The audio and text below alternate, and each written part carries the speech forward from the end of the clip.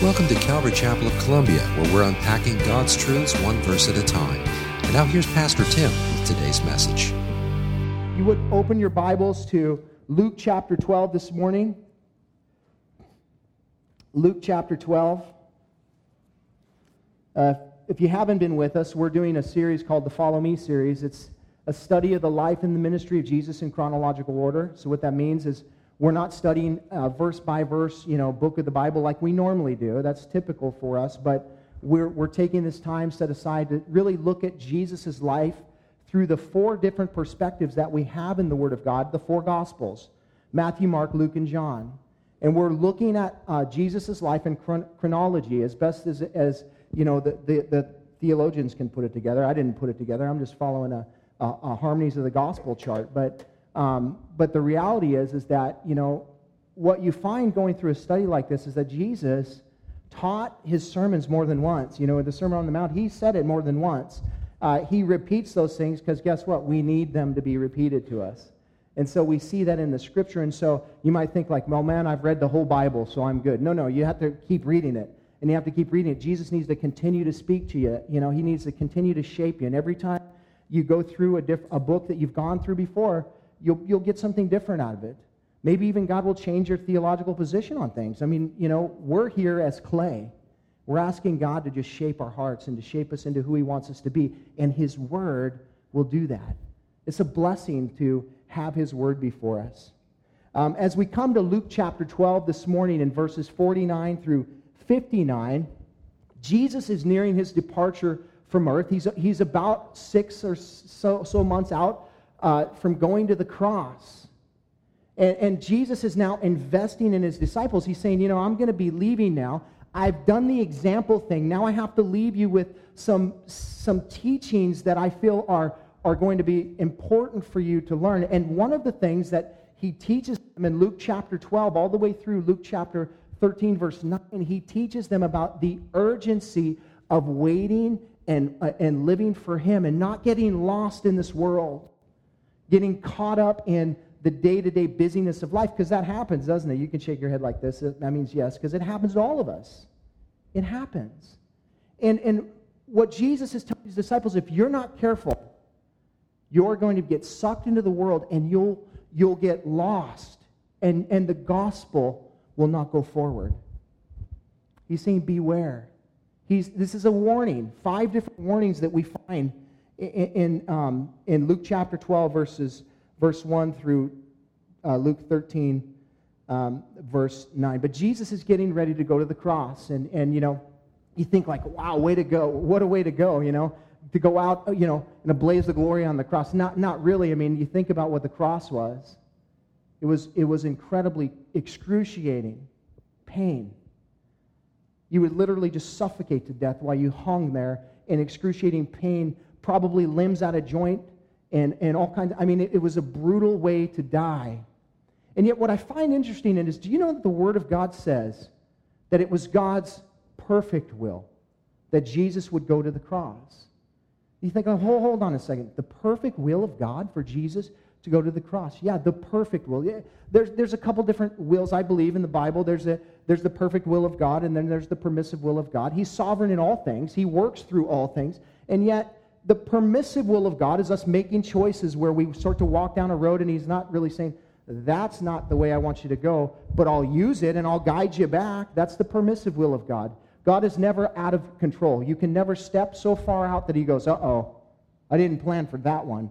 No, he's in control, but it's the permissive will of God. He allows you to veer off path, and he will try and bring you back, but he'll let you wander if you want. That's the permissive will of God. The perfect will of God is you're walking smack dab in the middle of the road that he has for you. You might think, well, you just said that the cross was the perfect will of God for Jesus. Yes, it was the perfect will of God. You mean the Father put Jesus on the cross? Yes, you have to understand the bigger plan. It says in Isaiah chapter 53, verse 10, yet it was the will of the Lord to crush him. He has put him to grief. The New King James Version says, yet it pleased the Lord to bruise him. He has put him to grief. The New Living, but it was the Lord's good plan to crush him and to cause him grief. It was the perfect will of God for Jesus to be crushed and to be grieved. Now, there's an incredible teaching in that I can't go into right now, but there's a fragrance that comes out of that crushing. And there's a beauty that comes out of that grief that only God can make. What I want you to understand is the will of God won't necessarily lead you into a comfortable place in your life. Sometimes the will of God leads us into difficult places, but it's for a bigger purpose. What we know is God knows what He's doing.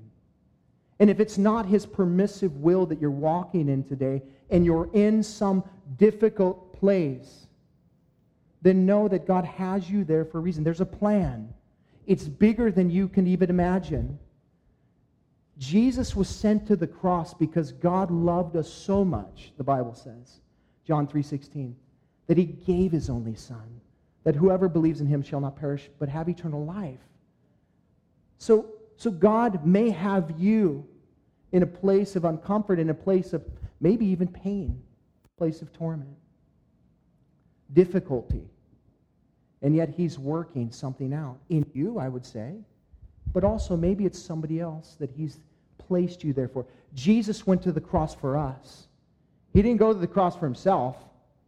He went for us. And God may have you in a place today where you're saying, oh, I don't like this. This is not fun.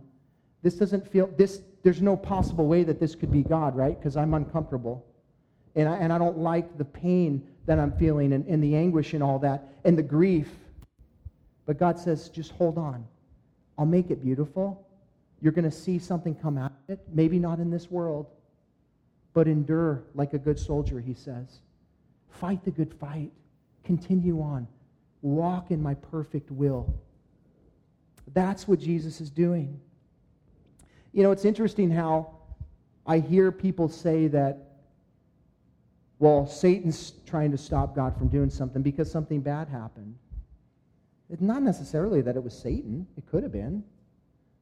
You know, but here's what we know. Satan has no power over us at all. Like, he has to get permission to do anything in this world, actually. There's, you know, God's gave him reign over the world, and yet God is in control of the world. How does that work? Well, there's called, hey, can I do this? Or, hey, can I do that? You know, we see that in Job where Satan had to come to the Father and ask for permission to sift him. We see that Jesus told Peter, Satan is asked to sift you, Peter. There's permission that has to be given. And so we have nothing to fear as it relates to that. And you know what? Let's not give him any credit at all. He's not to be feared. You know, yes, he's at work, and we don't want to be naive about the powers and the principalities of this world. We sure don't want to be naive about that. But what we know is our God is greater, our God is bigger, and our God is in control. And so we just walk out whatever He has for us, no matter what it might be. Sometimes it's really hard to understand what God is up to, but He's up to something, isn't He? He's up to something. And it's good because God is good. God's perfect will for Jesus was to go to the cross so that you and I could be justified before Him by grace through faith. Pastor Bob taught last week, and what I loved about his sermon in the very first, the first half of his sermon, he really hammered the point home. It's by grace through faith. That's how we come. That's how we continue, and that's how we'll leave this world, by grace through faith. There is no other formula for us. It's by God's grace through the faith that actually He gives us to believe. By grace through faith. So we continue on in that mode, by grace through faith. That's why Jesus came to the cross. So that we could, by God's grace, believe in the faith that He gives us in the one who would be crucified for us and who would rise again from the dead, so that we could receive justification, so that we could be forgiven, so that our sins could be not just covered but cleansed and completely removed, unlike the sacrificial system of the day back in the Jews' day.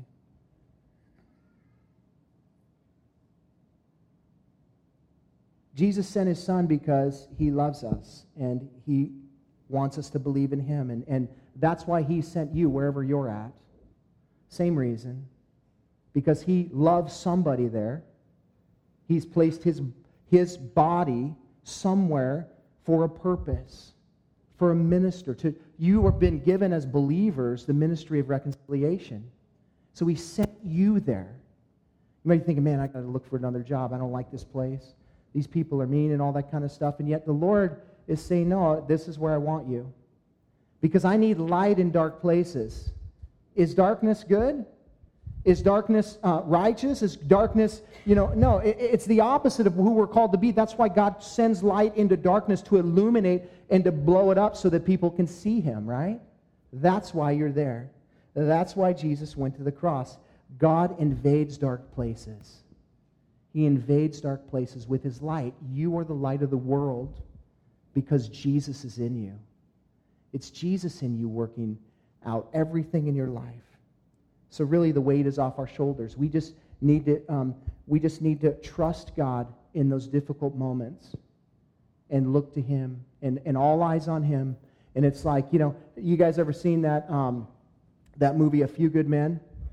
In the court scene where the two soldiers are giving an account of what happened when they, during the hazing of that one soldier.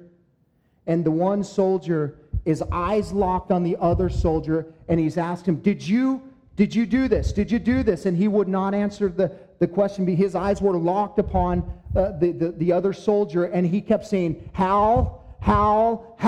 And when he nodded and said, Tell them, he spoke, but his eyes were locked on him. He was steadfast in that moment until he got the nod.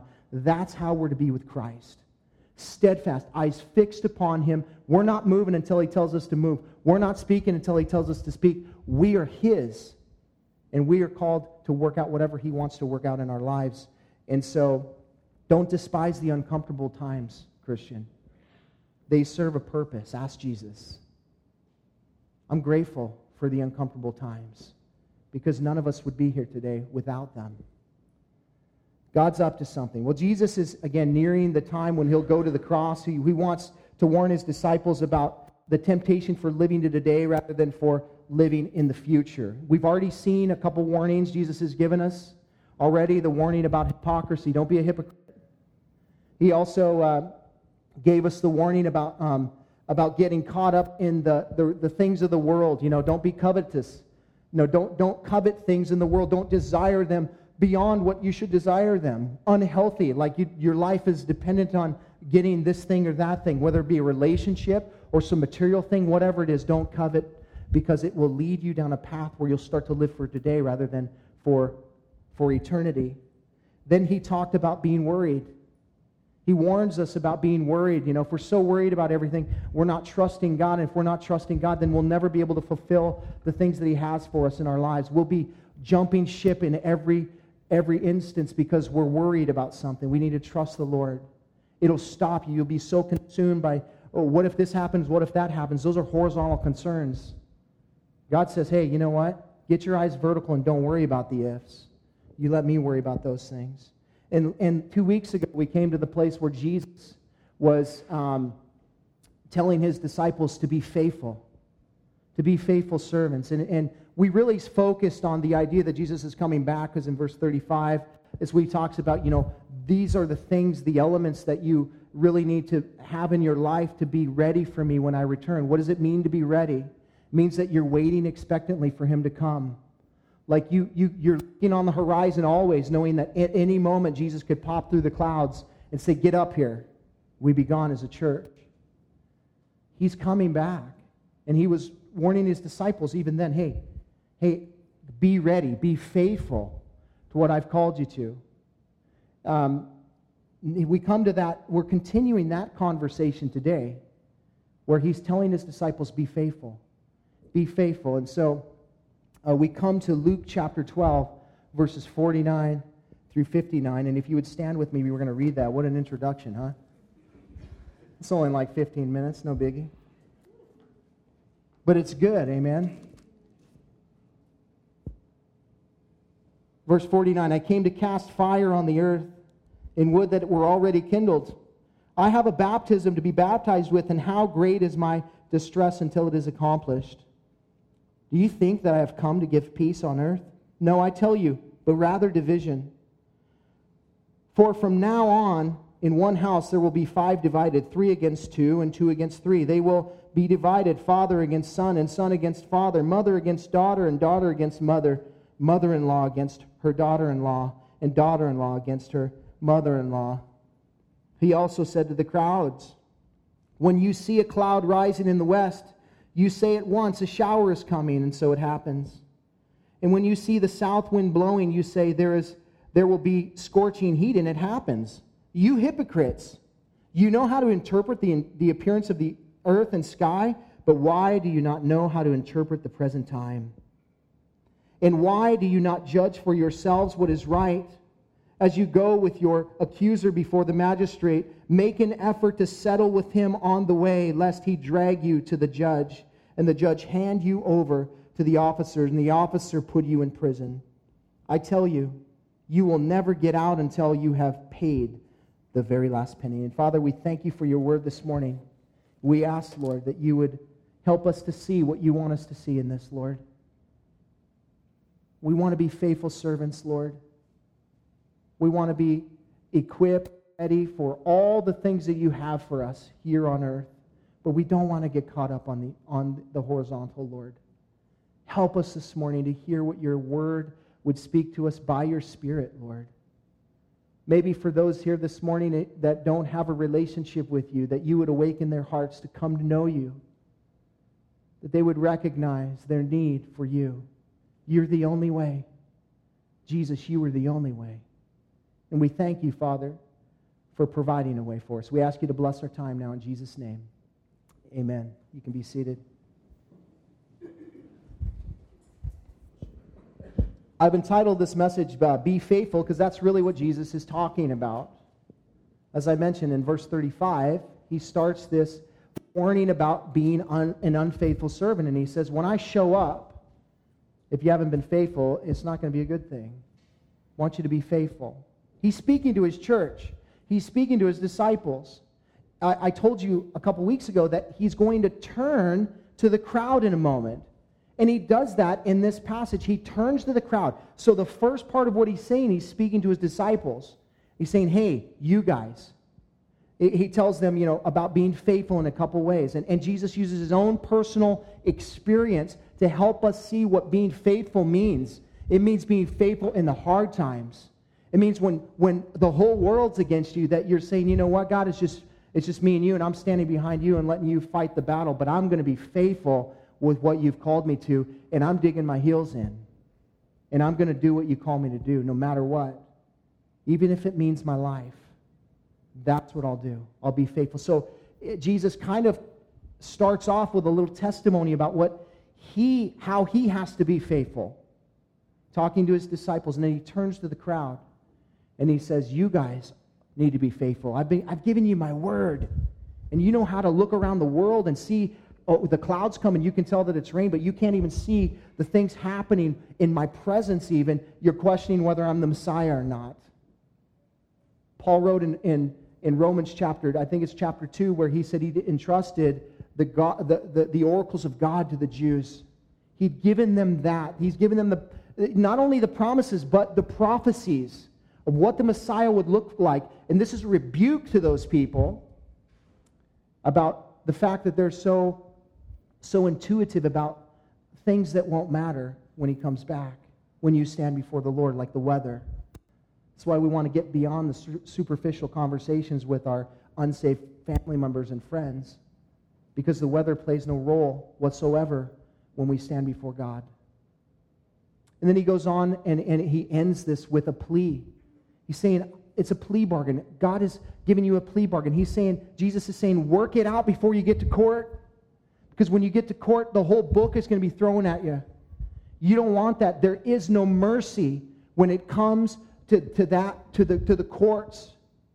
You get thrown to this court system, you're at the mercy of the court system. There is no weaning your way out of it. You are at the mercy of that system. That's what Jesus is saying to them. So we begin this morning as Jesus calls his disciples to be faithful. when you encounter distress. Look at verse 49 through 50. He said, I came to cast fire on earth and would that it were already kindled. Jesus is saying, I wish it was already done. I have a baptism to be baptized with, and how great is my distress until it is accomplished. Jesus is setting the stage for us about the endurance that it requires to be faithful to God and the call that He has on your life. Notice Jesus said, I came. Now that's past tense, right? He didn't say I come, present tense, but He said I came, past tense. What does that mean? Why did Jesus say that He came? Because Jesus is in the midst of a mission.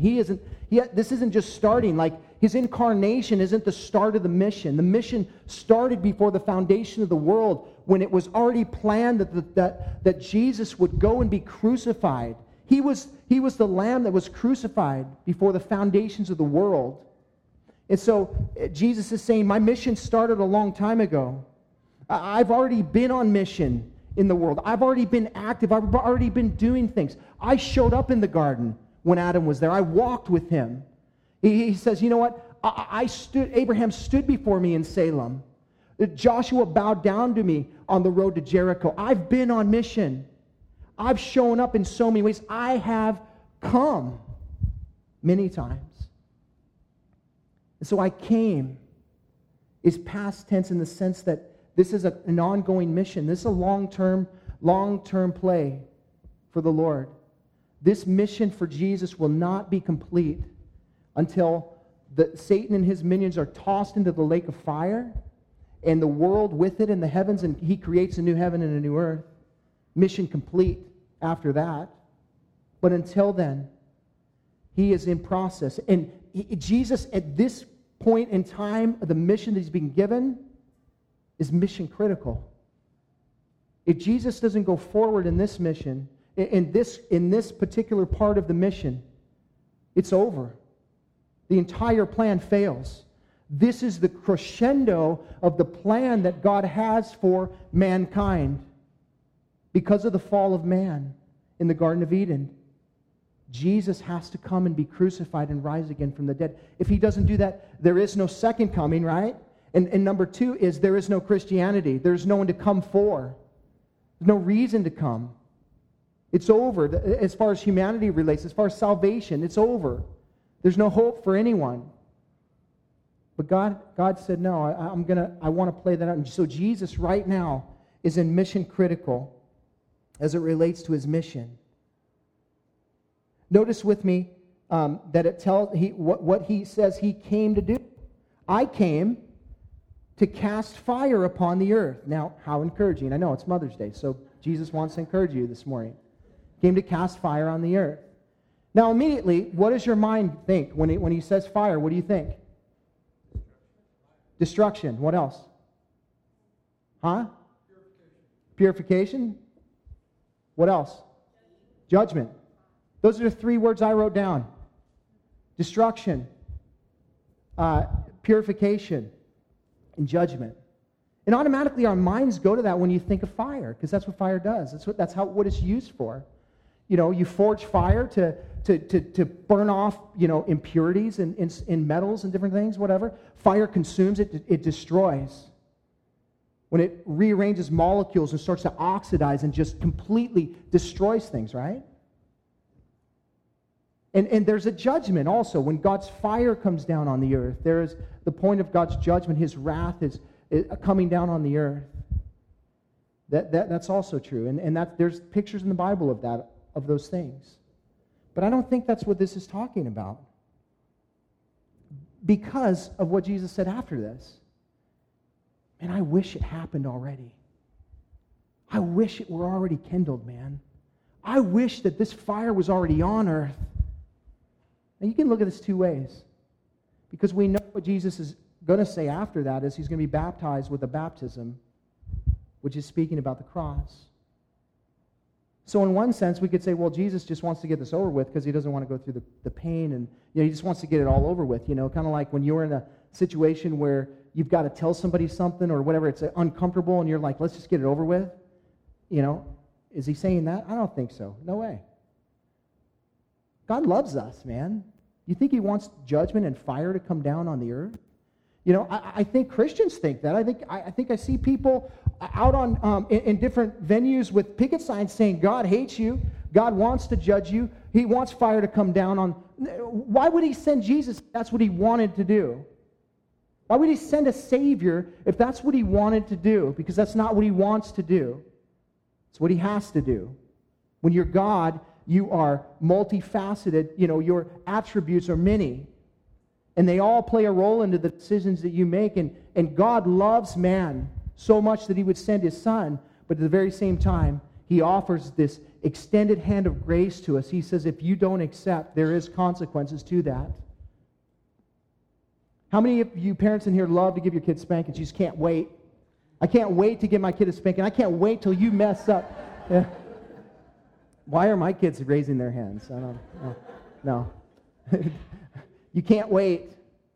No, you love your kids, and so you spank them. You do it out of love.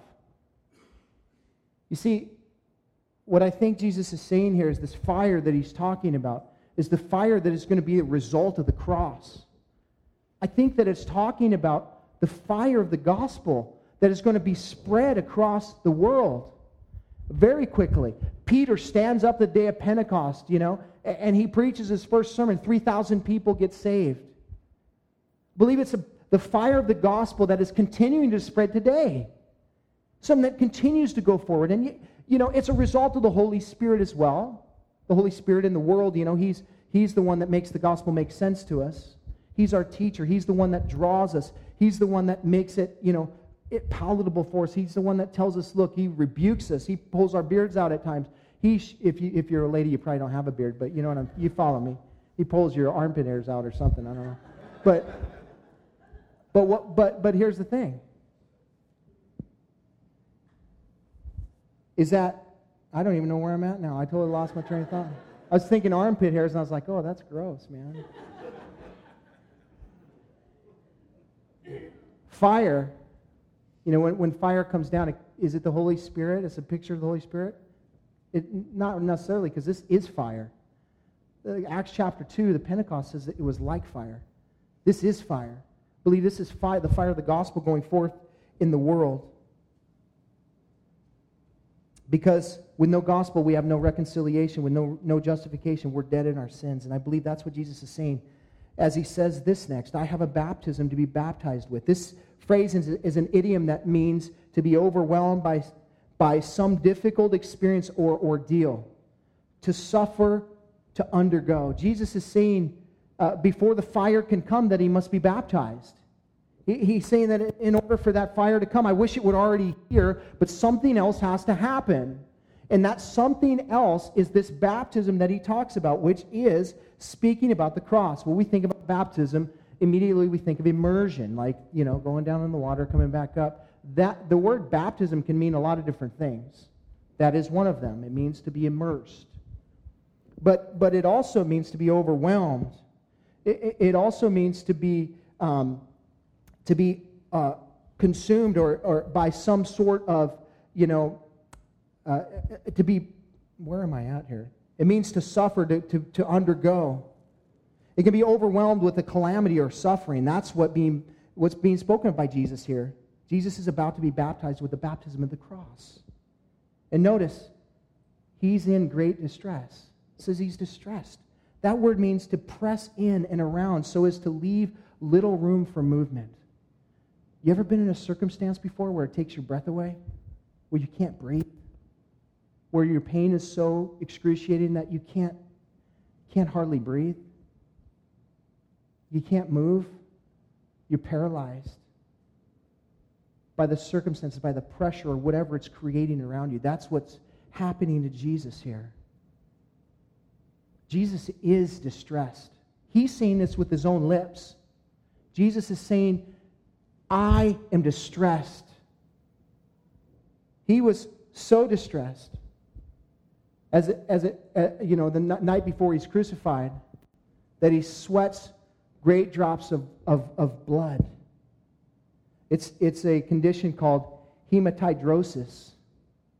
And it does happen even today where people are overwhelmed with extraordinarily amounts of stress. And your body begins to kind of sweat blood. It looks like blood. Jesus knew the cross was going to be heavy, not only because of the excruciating pain, but also because of the cup that he would face, which is the cup of God's wrath. He would pay for the sins of the world. It was the most horrific moment in all of human history when the perfect Son took our wrath. Let me tell you something. No cinematographer will ever capture that on film. The moment when the cup of wrath was poured out on the Son of God, and then he said, "It is finished." We will never fully comprehend what happened in those moments between heaven and earth, between God and Son, Father and Son. We try to pin it like the song says, "I'll never know how much it costs to see my sin upon the cross." Jesus paid it all for us. He tells us, until it is accomplished here. And again, on the cross, he cried out, "It is finished." It was accomplished. The baptism Jesus is speaking about is the cross, and the result of the Christ being crucified and risen is a fire being cast upon the earth. And he was so eager for that he said he would that it were already kindled, that it were already done. Jesus didn't come to judge, did he? He came to save. When he's speaking in this context, he's coming to save. He will come to judge one day. But listen, I think it's with a heavy heart. I don't think Jesus breaks the clouds on his horse and says, "I can't wait to do this." How do I know this? Because I think the Bible gives us a little insight on the heart of God when it comes to wrath, when he has to pour out his wrath on man. Ezekiel chapter 18, verse 23. "Have I any pleasure in the death of the wicked, declares the Lord God, and not rather that he should turn from his way and live?" That's God speaking to man. Ezekiel 33, same context. God is speaking, and he says, "Say to them, as I live, declares the Lord God, I have no pleasure in the death of the wicked, but that the wicked turn from his way and live. Turn back from your evil ways. For why will you die, O house of Israel?" That's the kind of heart that God has for us. That we would turn. We would turn to him. We would turn to the cross. That we would see Jesus being crucified and risen again for us personally. And that we would receive that. That's his heart for us. The righteousness of God, the justice of God requires the wrath of God. It requires the punishment of God, because if God lets us off the hook, then he's no longer God. He's no longer God. He has to be just in all his ways. And when a debt is required, it's either satisfied or it's paid for in another way. Satisfied by some other means, or you pay for it yourself. Jesus was distressed, but he saw the bigger picture here. He knew that there was something that would come out of this that would be so great. It would be so joyous that it even says in Hebrews 12:2 that it was for the joy that was set before him. He saw the bigger picture on the cross when he was hanging. Do you see the bigger picture in your place today? Perhaps you don't. It's hard to see, I understand. But we have these examples of the bigger picture where God is at work. He's doing something. God is up to something. And Jesus trusted in that. He knew that. And you can know that too. We are called to be faithful in the midst of distress. Secondly, we're called to be faithful when division comes, because it will come. Verse 51, do you think, this is an awesome Mother's Day sermon, by the way. Do you think that I've come to give peace on earth? I'm going to destroy your families. Happy Mother's Day. No. No, I tell you, but rather division. From now on, one in the house. So he goes on, he's talking about the house is going to be divided. When you come to Christ, there's something happens in you where light comes in, and if your family is unsaved or whatever, you take light into darkness. What happens? Exposure. It's funny how, if you're raised in the church or something, I wasn't, but if you're raised in the church and, you're like, hey, man, I just, and you've been going to church with your family your whole life, and you come home one day, and you're like, I just got saved. And they're like, huh? What do you mean? You're not saved? And what what that does? What a conviction. What a conviction if everybody in the household was like, well, we're all saved. What do you mean? Well, no, I just gave my heart to Christ. I never really did that. I was just playing church. And when the real believer steps into that role and he starts to talk about the experience that he has with Christ, and people that say they have that, don't have that, become convicted, there becomes division. Man, you're taking this stuff way too serious. I don't think Jesus would never want to cause anything to come in between us. You heard that one before? Well, let's just get along. Let's just act like, well, no, I can't now because I have the Holy Spirit in me, and I have to, when I see things, man, I have to say something. Is that how a Christian would act? Is that how a Christian would parent? Is that how a Christian would discipline? Is that how a Christian would do this or that or whatever it is? Now all of a sudden you're like, whoa, there's conviction, and so there's division in the home. If you come into an unbelieving family, some of you here are the only redeemed people in your family, and you go to a home, some kind of gathering with your family reunion or holiday or whatever it is, and you show up and they go, oh, they're here. They're here. The Christians are here. They're gonna shut the party down. Now listen, Jesus didn't say create division. I wanted you to be clear about that. He didn't say create division. As far as it relates to you, live at what? Peace with all men. Live at peace with all men. Don't walk into a situation trying to create division. Hey, put the beer away. Let's get this music off. I don't like this. Hey, put some clothes on, would you? And you start to go through and pick out all the flaws of your family. That ain't going over well. Don't do that on Mother's Day, please. Don't create division. It's going to naturally happen. Jesus just said when you show up, there's going to be a conviction that comes. There's going to be light, and light's going to shine in darkness. And at the end of the day, people are either going to flee or they're going to come. You're either going to attract people because they're interested. They like the light. They kind of see what it looks like. They know who you were before, and now they see who you are afterward, and they're like, wow, look at that change. I want what they have. So light is a great, it draws in. You see that with bugs, right? Bugs love light at night. So they draw to the light. Cockroaches, they flee from light. And we're, as Mr. Wonderful would say, we're cockroaches.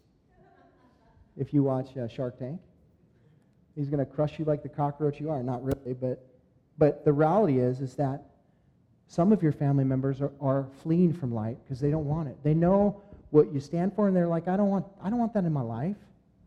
I don't want Christ. I don't want to change. I don't care who you are. I don't care what God's done in your life. I want to be who I am. I want to express myself or whatever. And you know what you do? You love them. You don't point out every single thing they're doing wrong. But you also, the Bible says, you don't have fellowship with them, right? I mean, there's a difference with unbelievers, friends, or whatever it might be. There's a difference between fellowship and friendship. There's a difference between somebody who you're ministering to for the gospel's sake and somebody who you're communing with because you're in the gospel together. There's a difference. Don't confuse that. When you welcome somebody in your house that's an unbeliever, what is the point for that? To share the gospel. The point of that is evangelism. The point of that is to be an example in some way, shape, or form. It's a ministry.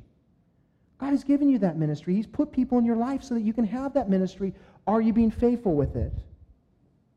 You being faithful with that, with the unbelievers that come into your path? Are you in some way, shape, or form showing them Christ? I'm not saying you preach the gospel to them every time they show up, but are you being Christ to them? Are you showing Christ? When there are problems, because I promise you, when they do go through issues, you'll be the first one they call. You'll be the first one they call. And, practically speaking, if that's your mindset, they may not want to hang out with you.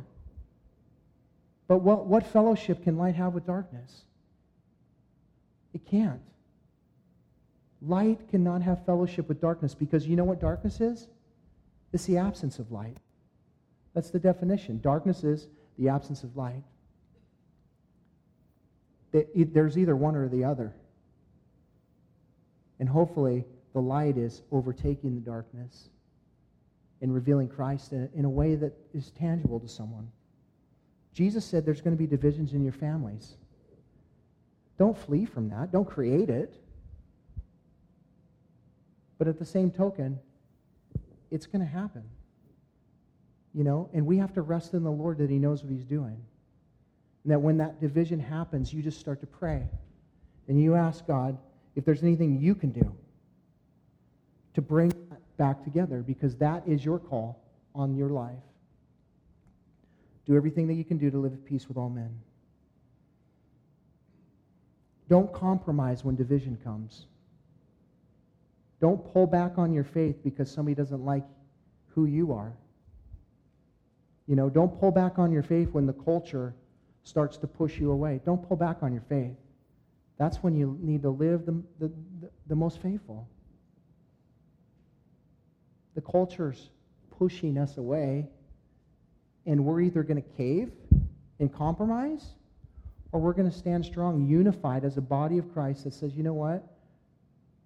We're standing in this world, in love, and, we're not going to be partakers of what's going on in the world, but, we're going to continue to live in the world and share the gospel here. Be faithful, even when division happens. Next, be faithful when the world seems to lack desire to see. Verse 54, He also said to the crowds, when you see a cloud rising in the west, you say at once, a shower's coming, and so it happens. And when you see south wind blowing, you say, there will be scorching heat, and it happens. You hypocrites! You know how to interpret the appearance of the sky, or the earth and the sky, but why do you not know how to interpret the present time? Jesus, it says here, now turned to the crowds. He also said to the crowds. So now the message is different. He's talking to the crowds. He's talking about the fact that they're great at being able to look at the sky and interpret what's going to happen today. Wow, it's going to be a scorcher. They knew that from the wind.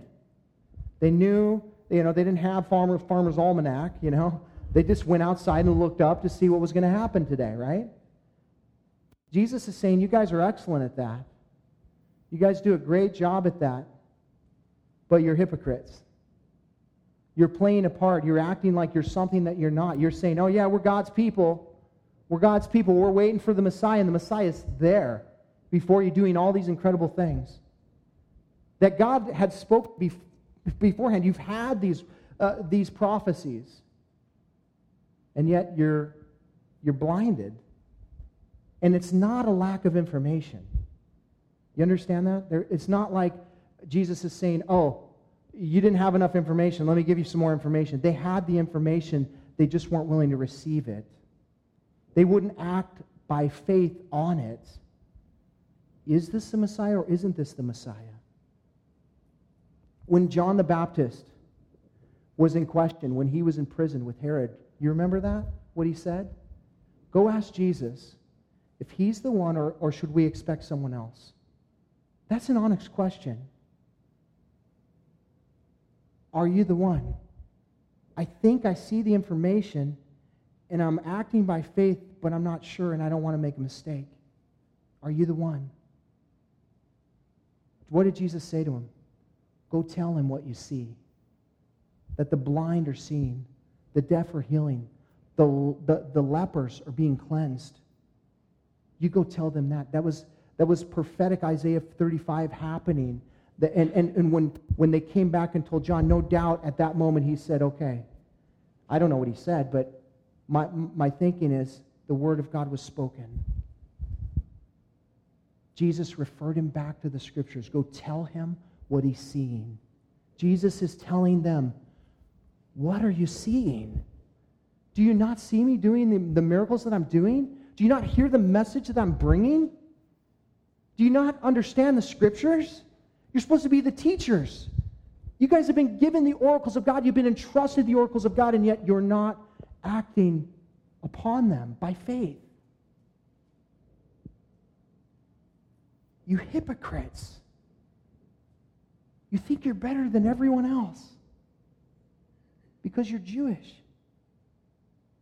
And yet, and you're waiting for the Messiah, and he's here before you.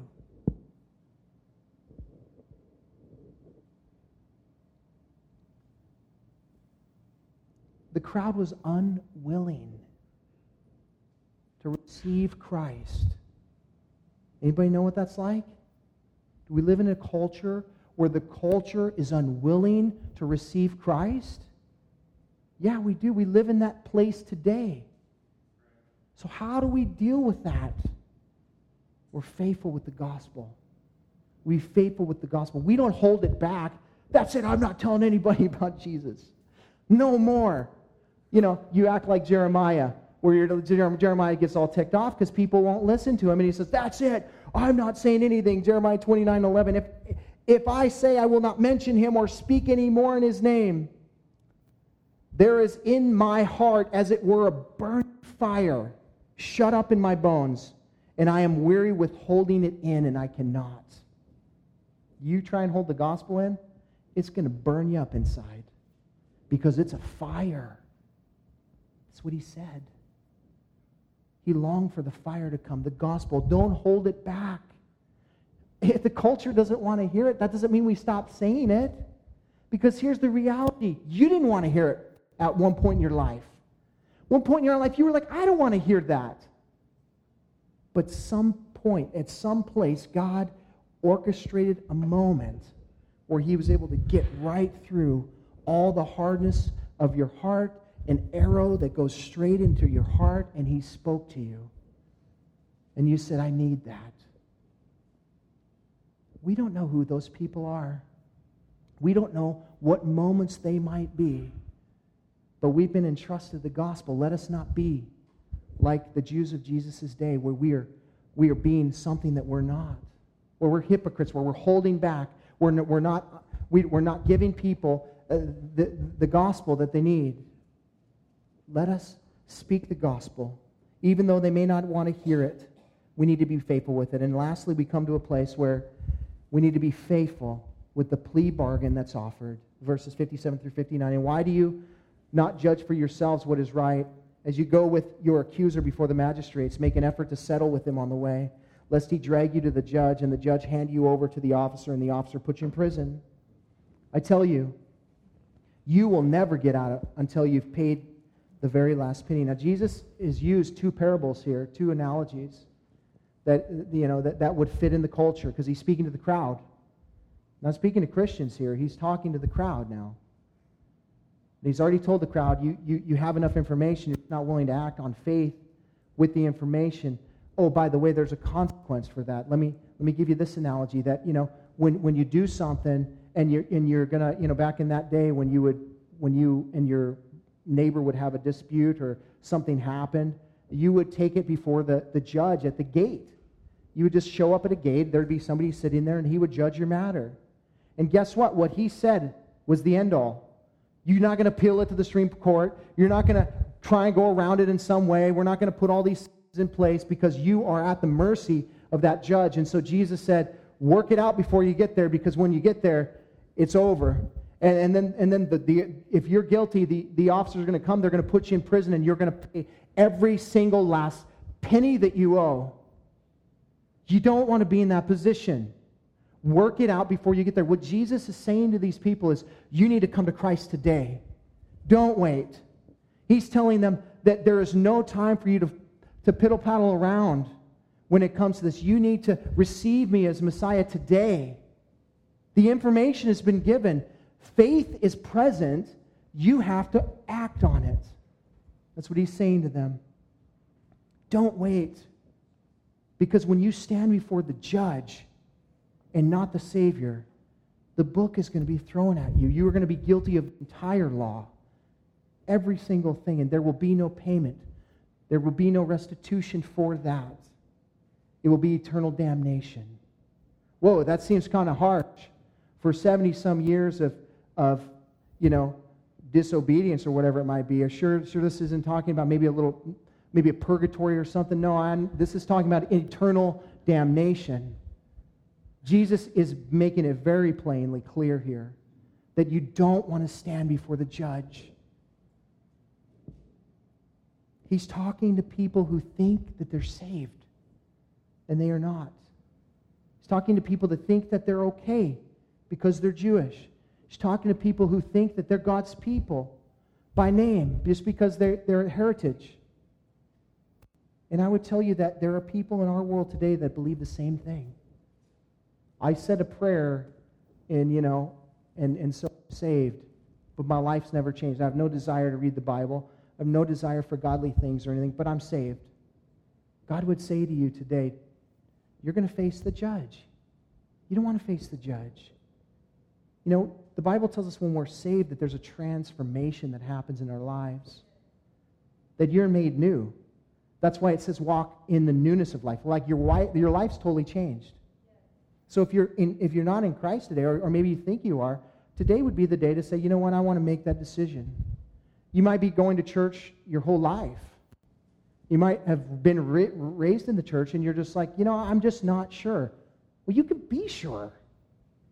You can be sure. You can receive Him today. I was just talking to Dan this morning. He was saying a guy that he went to church with for a long time, he ran into him. And the guy said, the guy's demeanor was changed and everything like that. And he said, Dan said, whoa, man, what's going on with you? And the guy goes, guess what? I got saved. And Dan was like, what? I thought you were already saved. And he said, so did I. So listen, change is the evidence of faith. Change is the evidence that Jesus has really come in. You don't want to stand before the judge. That's what Jesus is saying. If you're unsure today of your salvation, then you need to place your faith in Jesus. He is the plea bargain. The Father is saying, I don't want to condemn you.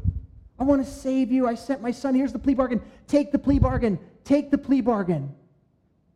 Maybe you've heard that all your life, but you've never received it because that's what it requires. Do that today. Don't leave here without making that decision. We are called to be faithful with the ministry of reconciliation that we've been given as believers. You know what? I promise you the angels could have done a much better job than you or I. And they promise you that they're probably wondering, like, why are you using these people, Lord? Why them? We could do so much better. Why didn't an angel share the gospel with Cornelius, but they had to send Peter over there? Because God wants to use you, and He's given you that blessing. He's given you that incredible privilege, that ministry of reconciliation. Be the one to be in the pocket between them and God. You can say, you want Christ? Take Him. He's yours. Amen. Let's pray. Father, we thank you so much for this morning, and we're grateful for your love for us. We're thankful, God, that you were faithful to us when we are unfaithful. Your word tells us that even though we are unfaithful, you are always faithful, God. You will accomplish your purpose, and you will continue to make us who you want us to be, Lord, regardless of what we've been, how we've been living. Today, you're calling us to that place of faithfulness ourselves. You're calling us to rise up and to be all that you've called us to be. Lord, I pray for my brothers and sisters in this place today that we would take that call seriously. That we would be faithful in the times of distress, Lord. It is hard. Ministry is hard. Life is hard. But God, let us be faithful. Lord, I pray for those who are experiencing division as a result of their salvation, as a result of their adoption into your family, that you would help them, Lord, to just rest in you, to not create more division, but to do everything they can do, Lord, to bring light into those lives and not to stop being who they are. God, help us not to compromise our faith as a result of division. And Lord, for this world around us that doesn't want to hear anything about you, Lord, Let us not grow weary in doing good. Help us, Lord, this morning to just be filled up. May there be wind in our sails to continue on, to press towards the goal, and to continue on with sharing with a world that appears not to want to hear, and yet there are some that do. Help us to be faithful, Lord, and help us to be faithful with the plea bargain of Christ. That we can go into somebody who's bound by sin, addiction, whatever it might be, and we can say there is a way of freedom, and His name is Jesus. And God wants to offer Him to you this morning. Lord, if there's anyone here that doesn't have a relationship with you, this is the moment, Lord, where they can call upon you as Lord, Savior, as their Messiah. So we just want to wait for a moment. If there's anyone here this morning, would you just lift your hand up as we continue to pray? Want to receive Christ for maybe the first time? Maybe you renew your life. I don't know. But is there anyone that needs that this morning? God's calling you. And He's saying, you don't want to wait. You don't want to stand before the judge.